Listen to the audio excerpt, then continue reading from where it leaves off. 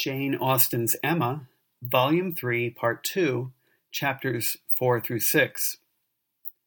Chapter 4 is primarily concerned with some silliness on Harriet's part, although there is an important conversation between Emma and Harriet that takes place near the end of the chapter that will have some future repercussions. It is now a few days after the adventure with the gypsies. Harriet comes to Emma with a small parcel in her hand. On the top she had written, "Most precious treasures," and Emma is curious about what the box contains. Upon Harriet's opening the box, the first treasure is a little piece of court plaster. Court plaster was a kind of adhesive substance used to cover cuts or scratches, a kind of forerunner of the modern Band-Aid. This is quite a humble object, but it had all the meaning in the world to Harriet. Emma, however, does not understand its significance, and Harriet exclaims, "I should not have thought it possible you could forget what passed in this very room about court plaster one of the very last times we ever met in it." It turns out that Mr. Elton had cut his finger, and Emma had recommended this little court plaster bandage. Emma could not find any, but Harriet had some, so she cut off a piece and gave it to Mr. Elton. It was too large, so he had cut it down and had been playing with the leftover piece before giving it to Harriet, who had saved it. The other object was the end of an old pencil, the part without any lead. This recalled the day when Mr. Elton had been there and was trying to write a memorandum in his pocketbook. That is, a little notebook that gentlemen would carry. Mr. Knightley had been telling Mr. Elton something about brewing spruce beer, and Mr. Elton had attempted to write it down.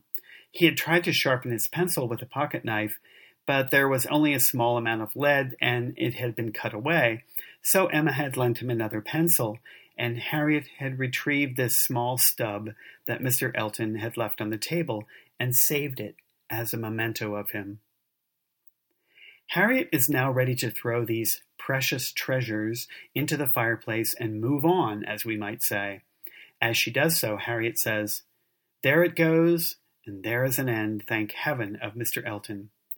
And when," thought Emma, "will there be a beginning of Mr. Churchill?" Emma believes that what has precipitated Harriet's being able to move on is her rescue by Mr. Churchill.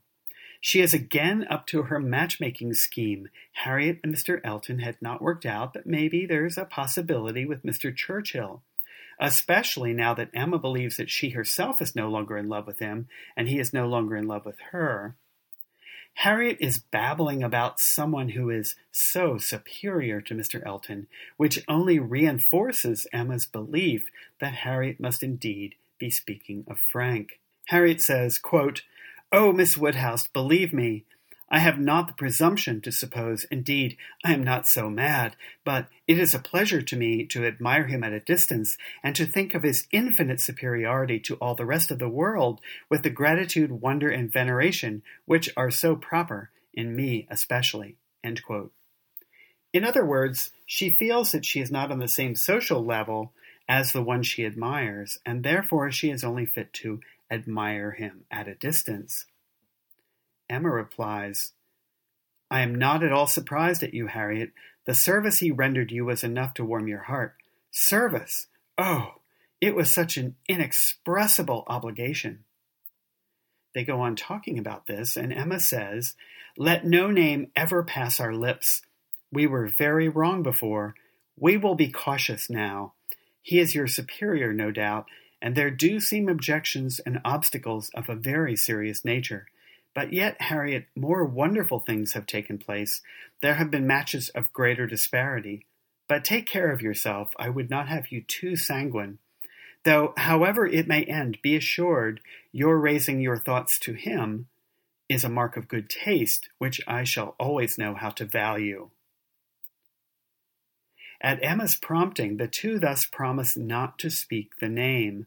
Emma obviously thinks Harriet must have been referring to Frank Churchill and the service he rendered her by rescuing her from the gypsy children. But is it possible that Harriet may have someone else in mind? In Chapter 5, Mr. Knightley seems to dislike Frank more and more. This is an important chapter with regard to a few of the novel's mysteries. At times, you need to treat it like a detective novel. Early in the chapter, Mr. Knightley is describing his distaste for Frank Churchill, beginning to suspect him of, quote, some inclination to trifle with Jane Fairfax.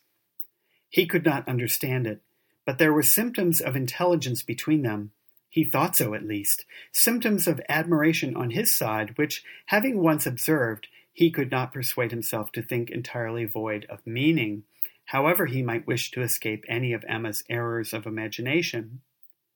She was not present when the suspicion first arose. He was dining with the Randalls family and Jane at the Eltons, and he had seen a look, more than a single look, at Miss Fairfax, which, from the admirer of Miss Woodhouse, seemed somewhat out of place. End quote.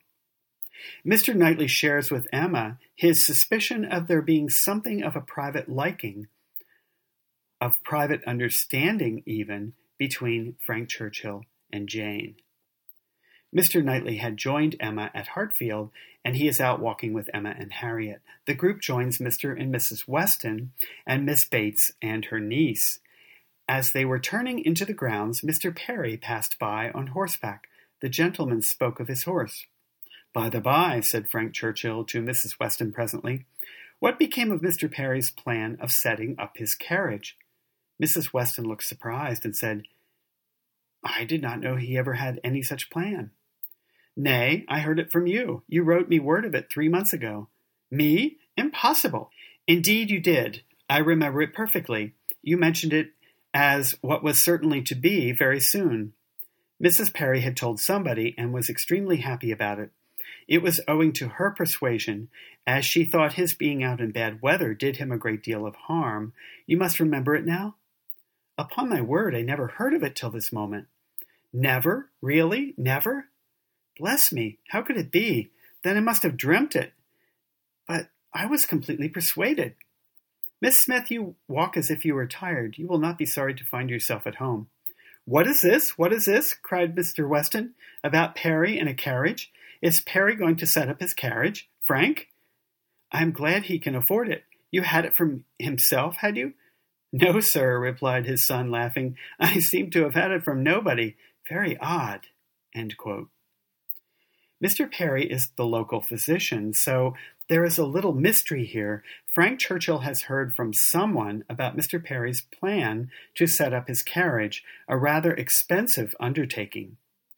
Now along comes Miss Bates in one of her rambles, and she says, "I must acknowledge that there was such an idea last spring, for Mrs. Perry herself mentioned it to my mother, and the Coles knew of it as well as ourselves, but it was quite a secret, known to nobody else, and only thought of about 3 days. Mrs. Perry was very anxious that he should have a carriage, and came to my mother in great spirits one morning because she thought she had prevailed. Jane, don't you remember Grandmamma's telling us of it when we got home? I forget where we had been walking to, very likely to Randalls. Yes, I think it was to Randalls. Mrs. Perry was always particularly fond of my mother. Indeed, I do not know who is not. And she had mentioned it to her in confidence. She had no objection to her telling us, of course, but it was not to go beyond. And from that day to this, I never mentioned it to a soul that I know of. At the same time, I will not positively answer for my having never dropped a hint, because I know I do sometimes pop out a thing before I am aware. I am a talker, you know. I am rather a talker, and now and then I have let a thing escape me, which I should not. I am not like Jane. I wish I were. I will answer for it. She never betrayed the least thing in the world. Where is she? Oh, just behind. Perfectly remember Mrs. Perry's coming. Extraordinary dream, indeed." End quote. There is a mystery here about Mr. Perry's carriage. Keep in mind who knew about the plan for the carriage and who might have told Frank about it. As the party retires to shelter, it looks like it will rain. They spend some time in word games. And you might recall that wordplay is one of the recurring motifs of the novel. Frank Churchill suggests this by asking Emma if her nephews have taken away their boxes of letters. She retrieves the box and scatters the letters so that the members of the party can use them to form scrambled versions of words for their partners to guess. Quote, Frank Churchill placed a word before Miss Fairfax. She gave a slight glance round the table and applied herself to it. Frank was next to Emma, Jane opposite to them, and Mr. Knightley so placed as to see them all, and it was his object to see as much as he could with as little apparent observation. The word was discovered, and with a faint smile pushed away. It meant to be immediately mixed with the others and buried from sight. She should have looked on the table instead of looking just across, for it was not mixed, and Harriet, eager after every fresh word, and finding out none, directly took it up and fell to work. She was sitting by Mr. Knightley and turned to him for help. The word was blunder. And as Harriet exultingly proclaimed it, there was a blush on Jane's cheek, which gave it a meaning not otherwise ostensible. Mr. Knightley connected it with the dream, but how it could all be was beyond his comprehension. Disingenuousness and double-dealing seemed to meet him at every turn. These letters were but the vehicle for gallantry and trick. It was a child's play, chosen to conceal a deeper game on Frank Churchill's part. End quote. These last thoughts are Mr. Knightley's in the free, indirect style that we have discussed before. Mr. Knightley sees in Frank Churchill deception and double-dealing. The wordplay continues. Mr. Knightley sees Frank Churchill set up a word and show it privately to Emma. The word is Dixon. Frank then asks, with a glance toward Jane, "I will give it to her, shall I?" And Emma says, "No, you must not." But of course he does, and Jane blushes, saying, "I did not know that proper names were allowed," pushed away the letters with even an angry spirit, and looked resolved to be engaged by no other word that could be offered. Her face was averted from those who had made the attack, and turned towards her aunt. Another set of letters is assembled by Frank and pushed toward Jane, but no one ever sees them, and she pushes them away without looking at them herself. According to Austen family tradition, the final word that Frank Churchill showed Jane Fairfax was pardon, but this is nowhere documented in any of Jane Austen's writings. So there are now two mysteries here, the word play with the word blunder, and the previous mystery about Mr. Perry's setting up his carriage. When he has an opportunity, Mr. Knightley speaks with Emma. "My dear Emma," said he at last with earnest kindness, "do you think you perfectly understand the degree of acquaintance between the gentleman and lady we have been speaking of?" "Between Mr. Frank Churchill and Miss Fairfax? Oh, yes, perfectly. Why do you make a doubt of it?" "Have you never at any time had reason to think that he admired her or that she admired him?" "Never, never!" she cried with the most open eagerness. "Never for the 20th part of a moment did such an idea occur to me, and how could it possibly come into your head?" "I have lately imagined that I saw symptoms of attachment between them, certain expressive looks, which I do not believe meant to be public." "Oh, you amuse me excessively. I am delighted to find that you can vouchsafe to let your imagination wander, but it will not do. Very sorry to check you in your first essay, but indeed, it will not do. There is no admiration between them, I do assure you." And she goes on to say that they are as far from any attachment or admiration for one another as any two beings in the world can be. That is, I presume it to be so on her side, and I can answer for its being so on his. I will answer for the gentleman's indifference. She spoke with a confidence which staggered, with a satisfaction which silenced Mr. Knightley. End quote.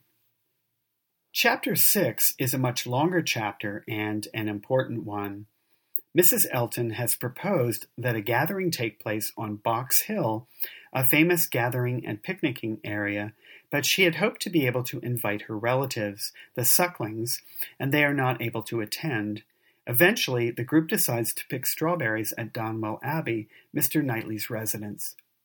This is the first time we've actually traveled to Donwell Abbey, which is described in some detail. It is much larger than Hartfield, as are its grounds. Mr. Knightley has thoughtfully taken care of Mr. Woodhouse's needs, whom he knows would rather not be out of doors. So he has arranged for him some antiques, curios, and books, with which Mr. Woodhouse can amuse himself while the group is outside picking strawberries. We see more of Mrs. Elton's rude and pretentious behavior. She keeps referring to Mr. Knightley as Knightley, and she continues to press a situation upon Jane Fairfax. Quote, "Seats tolerably in the shade were found, and now Emma was obliged to overhear what Mrs. Elton and Jane Fairfax were talking of. A situation, a most desirable situation, was in question. Mrs. Elton had received notice of it that morning and was in raptures. It was not with Mrs. Suckling, it was not with Mrs. Bragg, but in felicity and splendor it fell short only of them. It was with a cousin of Mrs. Bragg, an acquaintance of Mrs. Suckling, a lady known at Maple Grove. Delightful, charming, superior, first circles, spheres, lines, ranks, everything. And Mrs. Elton was wild to have the offer closed with immediately. On her side, all was warmth, energy, and triumph, and she positively refused to take her friend's negative, though Miss Fairfax continued to assure her that she would not at present engage in anything, repeating the same motives which she had been heard to urge before. Still, Mrs. Elton insisted on being authorized to write an acquaintance by the morrow's post. How Jane could bear it all was astonishing to Emma. She did look vexed, she did speak pointedly, and at last, with a decision of action unusual to her, proposed a removal. Should not they walk? Would not Mr. Knightley show them the gardens, all the gardens? She wished to see the whole extent. The pertinacity of her friend seemed more than she could bear." End quote. Notice the narrator's word choices here. Mrs. Elton is in raptures, was wild to have the offer closed with immediately.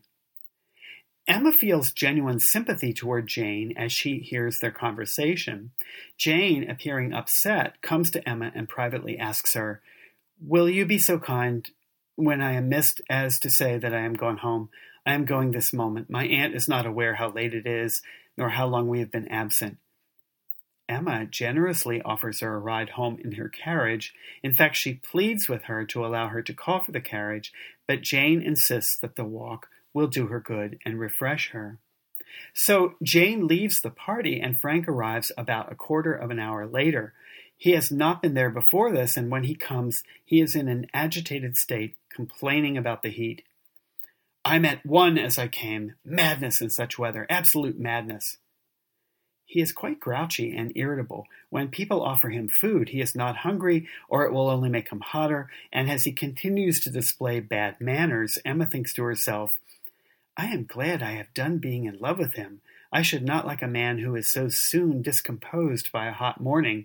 Harriet's sweet, easy temper will not mind it." Toward the end of the chapter, after Frank has had some refreshments and is a little more composed, Emma and Frank have this conversation. "We are going to Box Hill tomorrow. You will join us.